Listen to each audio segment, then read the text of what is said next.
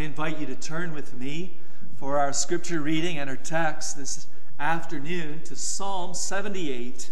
Psalm 78, and we'll be looking together to the first 8 verses, 1 through 8 of Psalm 78.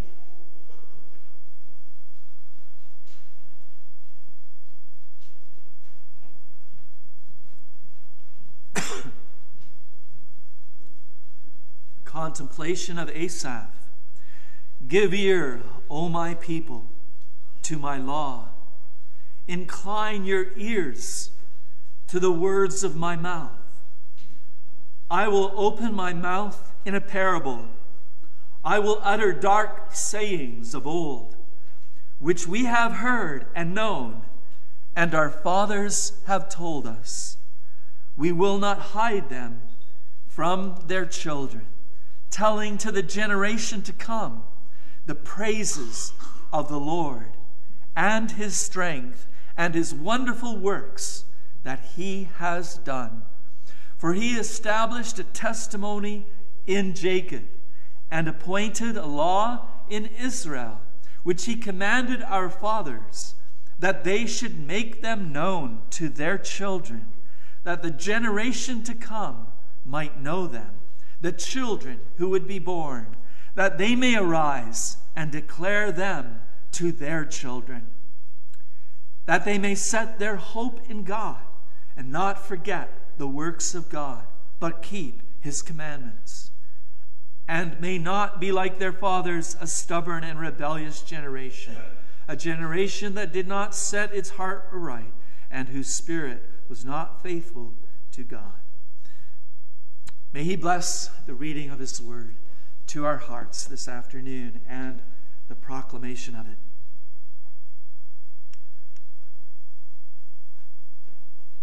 Beloved brothers and sisters in Christ, as we hear God speaking to us this afternoon from this psalm of Asaph, Psalm 78, under the theme that the generation to come might know, I just want to begin by emphasizing that these verses speak of the covenant responsibilities or obligations that God places upon the homes, the parents, and as you can hear in the fathers too in particular, of his people. And one of the reasons that this teaching in this psalm is just as relevant for God's people today as it was for God's people way back there in the Old Testament days is that you and I and our children are part and parcel, members of, belonging to the same covenant that God established so long ago with Abraham and his seed. And we're not going to delve into that. There's a number of very powerful passages that make that very clear, passages that are found in the New Testament. But I'm just going to bring to our remembrance this one. And I do so because this is something so easily forgotten and sometimes sadly misunderstood. But it is clear in Scripture. Take then Galatians, the last verses of Galatians, as Paul writes to the church in Galatia in chapter 3, beginning with verse 26, he says, "For you are all sons of God through faith in Christ Jesus. For as many of you as were baptized into Christ have put on Christ. There is neither Jew nor Greek, there's neither slave nor free, there's neither male nor female. For you are all one in Christ Jesus." None of those things in that sense makes a difference to your standing before God as his child. And then Paul says, "And if you are Christ's, you are Abraham's seed, Abraham's children, and heirs according to the promise of the covenant that God made with Abraham, to be a God to him and to his children, and that they should be his people. That covenant language, the heart of the covenant, that relationship of God and his people, is something that courses through Scripture from beginning to end. And you find that same language in its perfect fulfillment in heaven in the last chapter of the Bible. So we're talking about this covenant that God established, and there's a new dispensation to it, and there's an old dispensation, but it's the one and the same. It grows, it expands, it now includes, of course, all the Gentiles and all the nations of the earth, just as God said already way back then to Abraham. But it's the same covenant, and in that covenant he makes wonderful promises, and 2 of the sections in our form for baptism speak of all those promises. And he gives amazing blessings because he is our God and we are his people.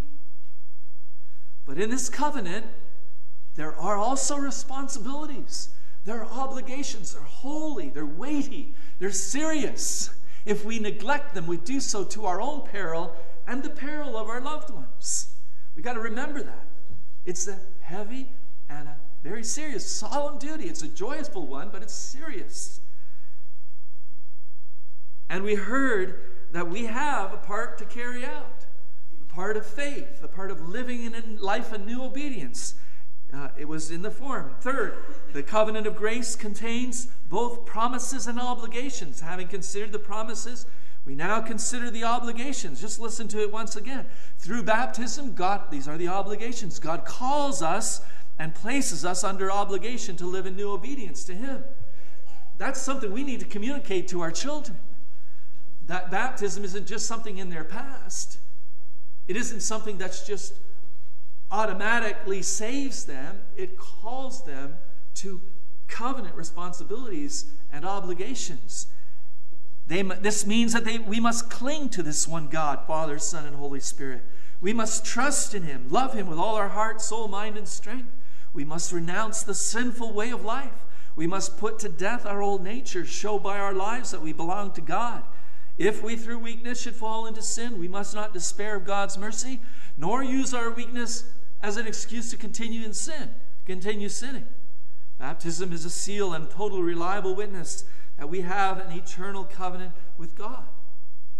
So we've got to remember that this isn't just some kind of superstitious magical rite. Right? This is a sign and a seal that points us to a reality. But it's the reality that we need to be pointed to, and we need to live out, and we need to embrace, and we need to teach to, and communicate, and be an example of to our children and our children's children. Otherwise, it's meaningless in a real sense. Or it only will bring a curse upon us, our baptism. So, baptism, if you just divorce it from the reality and all the responsibilities and the gospel as just a kind of a magical rite that, you get your child baptized and everything's okay. Some people think they hardly ever or never have to set foot in a church. They'll only do it to get their children baptized and then they're saved. That's a totally wrong perception of what baptism is about. Does baptism itself save us? What do we confess in Lord's Day 27 of the Heidelberg Catechism? This is what we confess. Is then the outward washing with water itself the washing away of sin? Does it cause us to automatically be forgiven, just that water, in some kind of magical way? The answer is no, for only the blood of Jesus Christ cleanses us from all our sins. And who receives the benefits that are symbolized and sealed in baptism? The cleansing blood of Jesus Christ. Listen to what Lord's Day 7 says of our catechism. And remember, this is all based on Scripture. Are all men then saved by Christ as they perished through Adam? And the answer is no, but only those who it doesn't say by the waters of baptism, but who by a true faith in what the waters of baptism then signify and point us to, who by a true faith are engrafted into him and receive all his benefits. All of this means that if we and or our children, God forbid, should at some point decide that we're going to turn our back on living for Jesus and refuse to continue to read and study and teach and believe and live by his word, if all of that becomes passé to us,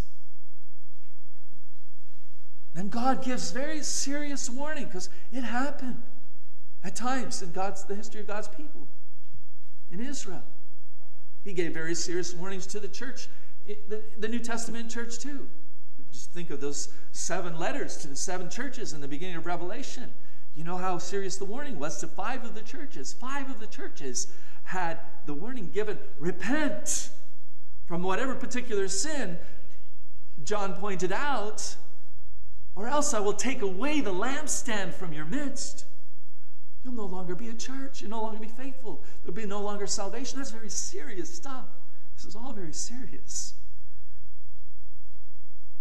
And Hebrews 10 says, of how much worse punishment do you suppose will he be thought worthy who has trampled the Son of God underfoot, counted the blood of the covenant by which he was sanctified a common thing, and insulted the Spirit of grace?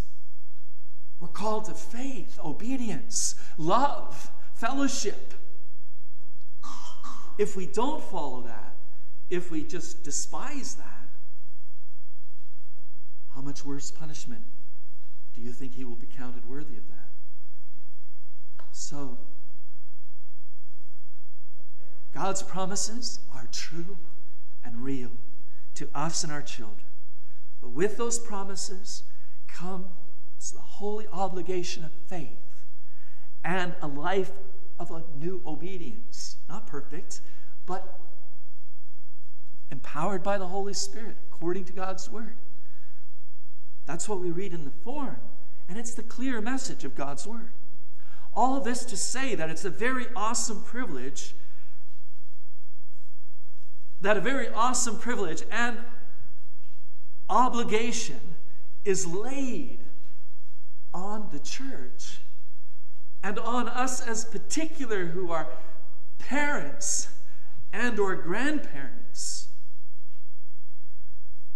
It is this duty that you are called to, that we are called to in these opening verses of Psalm 78, namely that we will not hide them from our children. Instead, we will be telling to the generation to come the praises of the Lord and his strength and his wonderful works that he has done. It says, God appointed a law in Israel, which he commanded our fathers, that they should make them known to their children.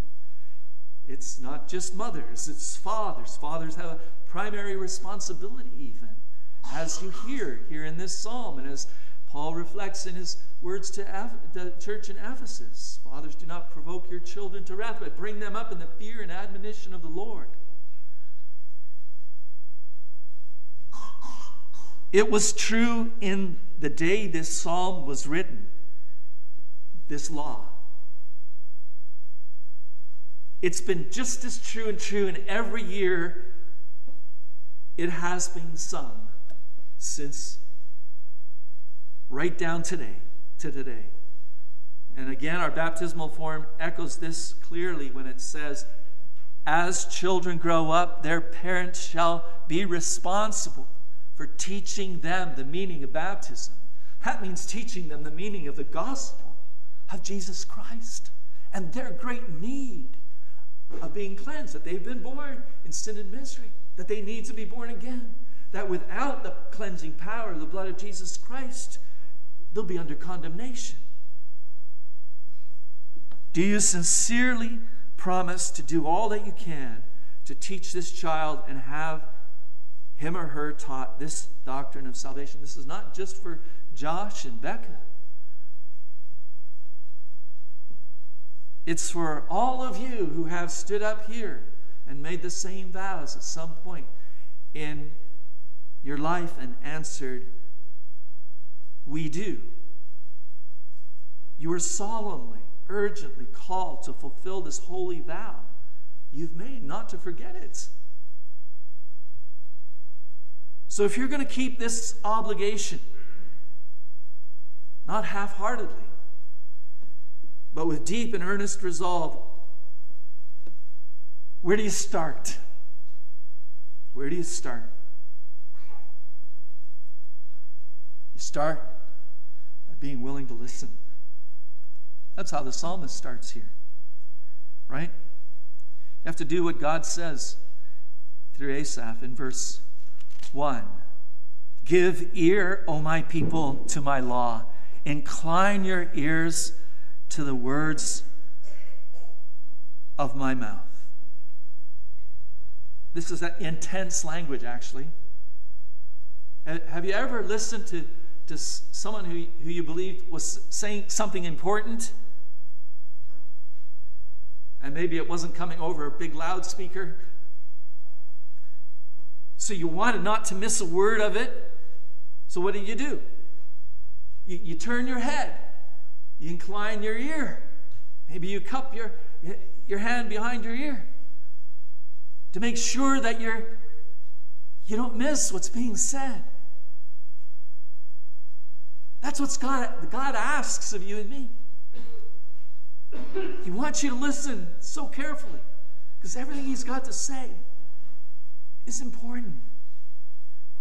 He says, give ear, O my people, to my law. Incline your ears to the words of my mouth. So being able to teach your children, your grandchildren, and of course it goes on to each other as fellow believers, and to be able to communicate the Word of God to a world in desperate need of the truth and of light and of the gospel and of life.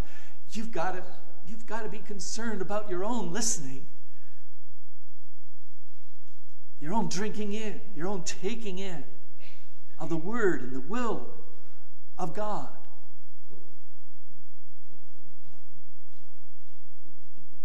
And He will speak to you. He will speak to you. He promises it. What does it say here? I will open my mouth in a parable. That's God talking. I will utter dark sayings of old. When you hear the word parable, like me, you right away think of those spiritual stories that Jesus told, like the parable of the prodigal son, or the parable of the unjust steward, or the parable of the lost sheep. And the word that's used here includes that kind of teaching.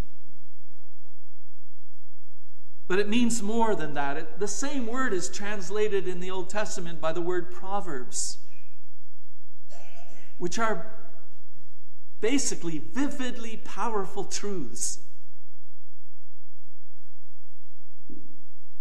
But they're ones that you need to pay careful attention to. They're so intense and filled with truth, you need to meditate on them. That's why, in a sense, if you're like me, you can't read for your devotions. Perhaps hopefully you normally read a chapter unless it's really long, or two at once. But when it comes to Proverbs, it just doesn't work, right? Because they're so rich and they're so intense. And you read a few of them, and it gives you lots to chew over, to chew on, to meditate about.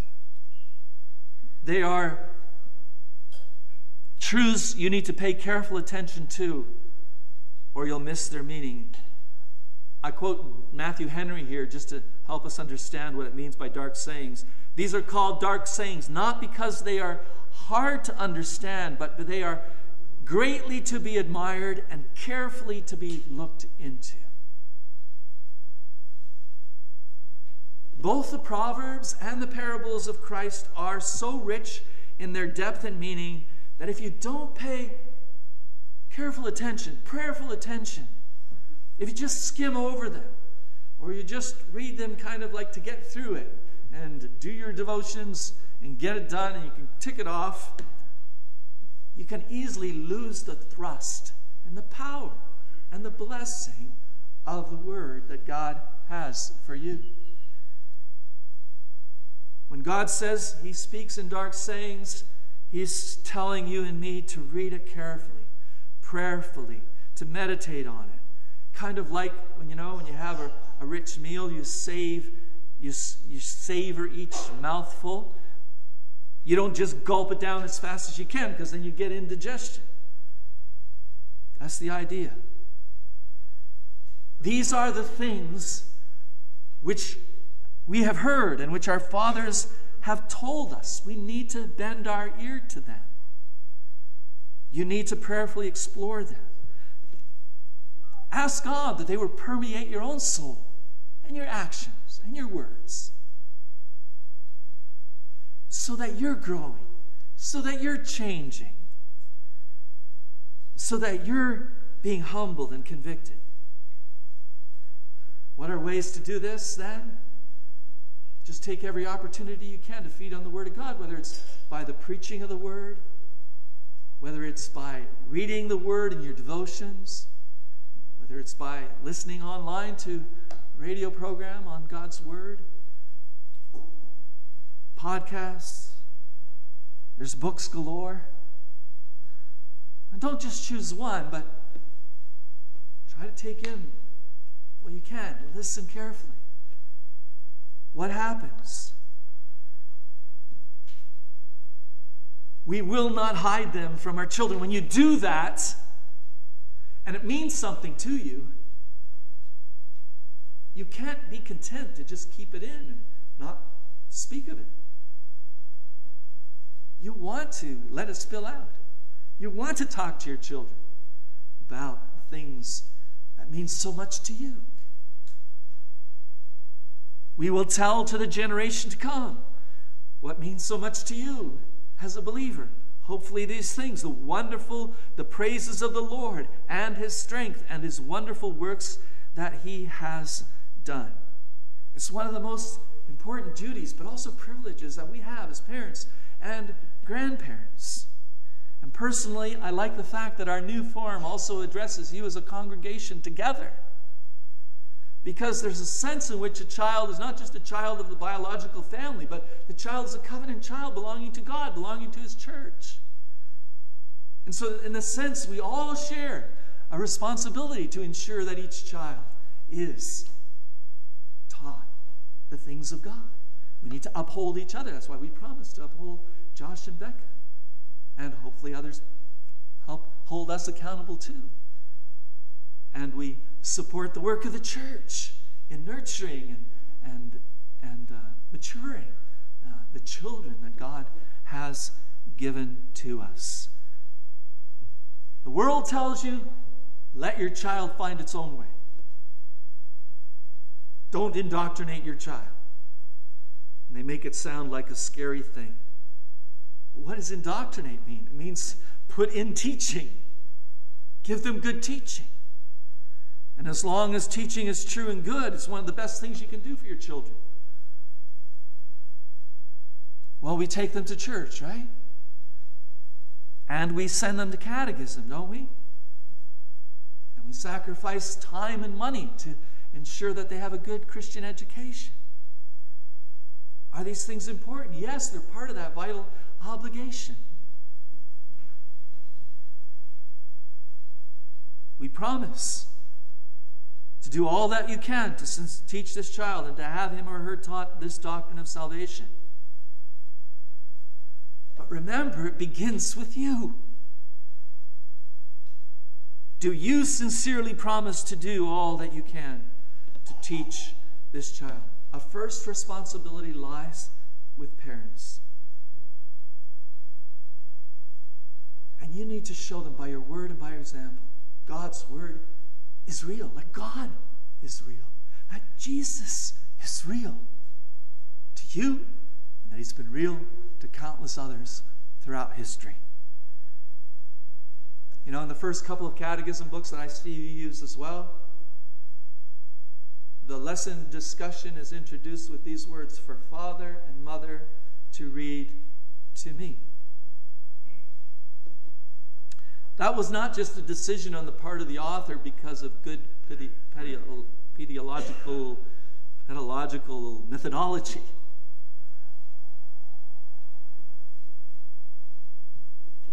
That's there to show that parents are to be involved, even in the teaching of the catechism. It's setting a pattern there in those early years for parental involvement that should carry on to years to come, even when they can read it for themselves. We want to be, as much as we can, involved in our child's discovery of the truth of God in His Word, as well as in the world. Because God gives us, He calls us to that, He gives us that responsibility, telling to the generation to come the praises of God and His strength and His wonderful works that He has done, that the generation to come might know them, that children who would be born, that they may arise and declare them to their children. Do you see what that means? That means that your faithfulness in your little home with your children, however few or however many they may be, isn't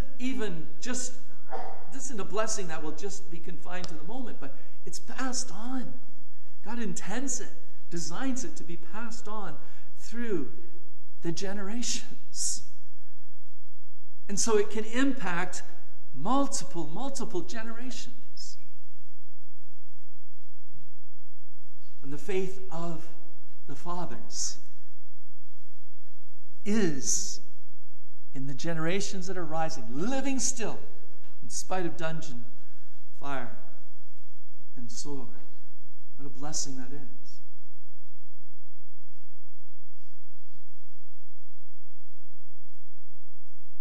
My wife doesn't like it if I use her as an example, but she's been doing, putting together a heritage book. She did it for the Limas side of the family. She's doing it now for her side of the family. And you learn things about those who've gone before you, not as much as you'd like to. But one beautiful thing that stood out was way back in the generation on her mom's side. There was a letter that was written, I think, in a book, and I believe that book was Thomas à Kempis's Imitation of Christ. And in that letter of her forefather, so many generations earlier, he expresses his heart's desire. And this is going back, I think, to the time of the Reformation. His heart's desire that the truths of this book would again permeate through the land and change and bring blessing to the lives of many in the country of Holland. What a beautiful testimony to think of that, right? That desire that was there in forefathers to bring it down. What a privilege we have. We don't all have this privilege, but what a privilege we have if our parents and their great-grandparents all were concerned to pass on the wonderful truths of salvation. What a heritage. And we don't want the buck to stop with us, right? We want it to go on, being passed down until the Lord Jesus Christ comes again. We want to pour our efforts into that. And remember how important then this responsibility is for the lives of our children, but also generations to come. And that's why God made it, this law for His people to teach. God speaks powerfully of the need of His grace and of the regenerating power of the Holy Spirit.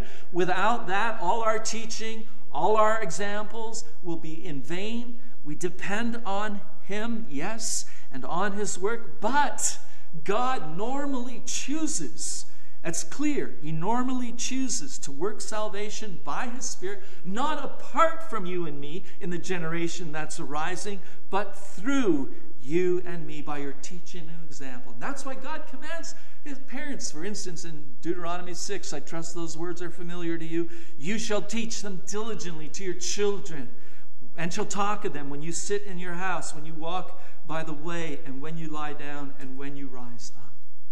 We need to hear this. You might think it's too late. My children are all out of the home. I wish I could do things better if I could do them over. We all can wish that. We fall so far short in so many ways. But it's never too late, right? While we have children, while we have grandchildren, to pray and for God's grace to let our words and our examples be a testimony to them. Even in all kinds of settings, as it says there in Deuteronomy 6, we want to take advantage at different times to talk of God, to bring God and his word into the conversation. The praises of God, his strength, the words, the wonderful works he has done, verse 4 says, what is the most wonderful work of all that God has done? Sending his Son, Jesus, to shed his blood on the cross, to make the payment for our sin that we justly deserve, to suffer the hell that should have been the consequences of our own sin, and take it on us to deliver us from it, to pay the price, and instead to give us his righteousness and his Holy Spirit and new life. Wow. You got to not tire of saying that. Love to tell the old story to your children. And even those who know it best should be hungering and thirsting to hear it like the rest. Don't also be too proud or afraid to confess your own sins and your own shortcomings and your own failures in life. Maybe in the distant past or in the present or the recent past. But you've got to live humbly. That means confessing that you're a sinner to your own children, to your own grandchildren. Because only then will you show them that you really believe that you need that blood of Jesus Christ as much as they do or more for your salvation. But also make sure that the joy, the gratitude for what you have in Jesus Christ isn't hidden by your busyness and your concerns about the mundane things and the daily things of life. Don't let those things so overwhelm you that you've got no place or no energy to show your joy of salvation. Your children need to hear it. They need to see it.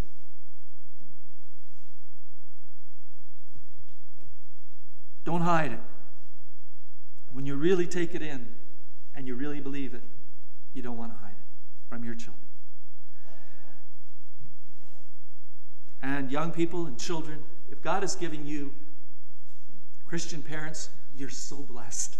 They're one of the greatest blessings he's given you. Don't forget it. And don't you be slow to ask them questions. When you puzzle over things, when you wonder about things, when you struggle with things, God has given them for you to be open to. They might not always have the immediate right answer. They might have to think about it. They might have to pray about it. But God purposes that you should ask them about salvation, even about their salvation. You know, when Israel crossed over the Jordan at Gilgal, what did God say? What instruction did he give? He said, you know, take stones out of the 12 stones out of the river and build a memorial so that in days to come, your children will ask, what do these stones mean to you? And you will answer. You'll have the answer. Right? So children, that means ask your parents about the things God has done and in his word and what he has done in their lives. And be blessed by their answers. As parents, finally, ask yourself, what do I want my children to remember most about me and their life with me or with us as parents? Do I want them to remember most the beautiful house we lived in? The great vacations we were able to take together? The successful businesses or business we started that they benefited from or perhaps even participated in? Nothing wrong, don't get me wrong, nothing wrong with any of these things, especially when we are pointing with gratitude to our God for his blessings to us through them. There's another sense in which, of course, children of unbelievers can even remember beautiful houses, successful businesses, nice vacations. There should be something unique they remember about you and me. And I close with this testimony and this example of Christine Fahrenhorst. Some of you will have read this. She published it. I believe it's a year or so ago, but she says, I have another wonderful and early recollection. The recollection of my father kneeling in front of his big 4-poster bed, kneeling in his striped pajamas, head down on the rumpled blanket. Every morning, as I passed my parents' master bedroom on the way to the bathroom, I beheld him through the half-open door, kneeling and praying. And it filled me with a sense of quietness. And all that I should see my father prostrate in this way, so very vulnerable and submissive to Jesus, his Lord. If I could do things over, maybe I would try to have my children see that more faithfully shown in me. I'm thankful for the faithfulness they saw in their mother in the home. Then she also goes on to write this, that before he died, he wrote, when I think of the, and her father happened to be a minister, Louis Prompsma, but this is not just about ministers. When he wrote, before he died, when I think of the approaching day of my death, I have only one foundation on which I can stand, the free grace of God. And to his grandchildren, he left this message. My grandchildren, I love you all. God has something in store for you, a heritage in heaven. 1 Peter 1:4. Never be afraid to confess the Lord Jesus Christ. That's what she remembered about her father. That's what her children could remember about their grandfather. What will it be about you and me and this community of believers that they remember? Will it be that we love the Lord our God and that we sought to serve him with our hearts and our lives? Will it be that we laid up God's word in the saving gospel of Jesus Christ in our own hearts? And that we taught them both of their great spiritual need and God's great spiritual provision in Jesus Christ? Will it be that will they remember the call from this pulpit, from the homes of this congregation, from our lives and our testimonies and our word and example, the call to believe in him, to love him, to give our lives to him who gave his life for us and to serve him. May God help that kind of thing to be what they will remember and what little Jack Ruloff will remember the most. Amen. Father in heaven, thank you for your word. In the light of it, Lord, we confess our shortcomings, also as parents and grandparents. But Lord, we thank you that you're willing to use sinful vessels like we are to be conduits of the amazing grace and the amazing gospel and the amazing word of our God and of salvation in Jesus Christ. Lord, help us to become more effective. Help us to become more open, more ready, less reticent, that we might never hide what could be of blessing to tell our children, to tell our grandchildren. Help us to realize that while there are many important things we must provide for them, and we can, and many blessings we may enjoy, none of that should serve as a substitute for the provision of their greatest need, the gospel of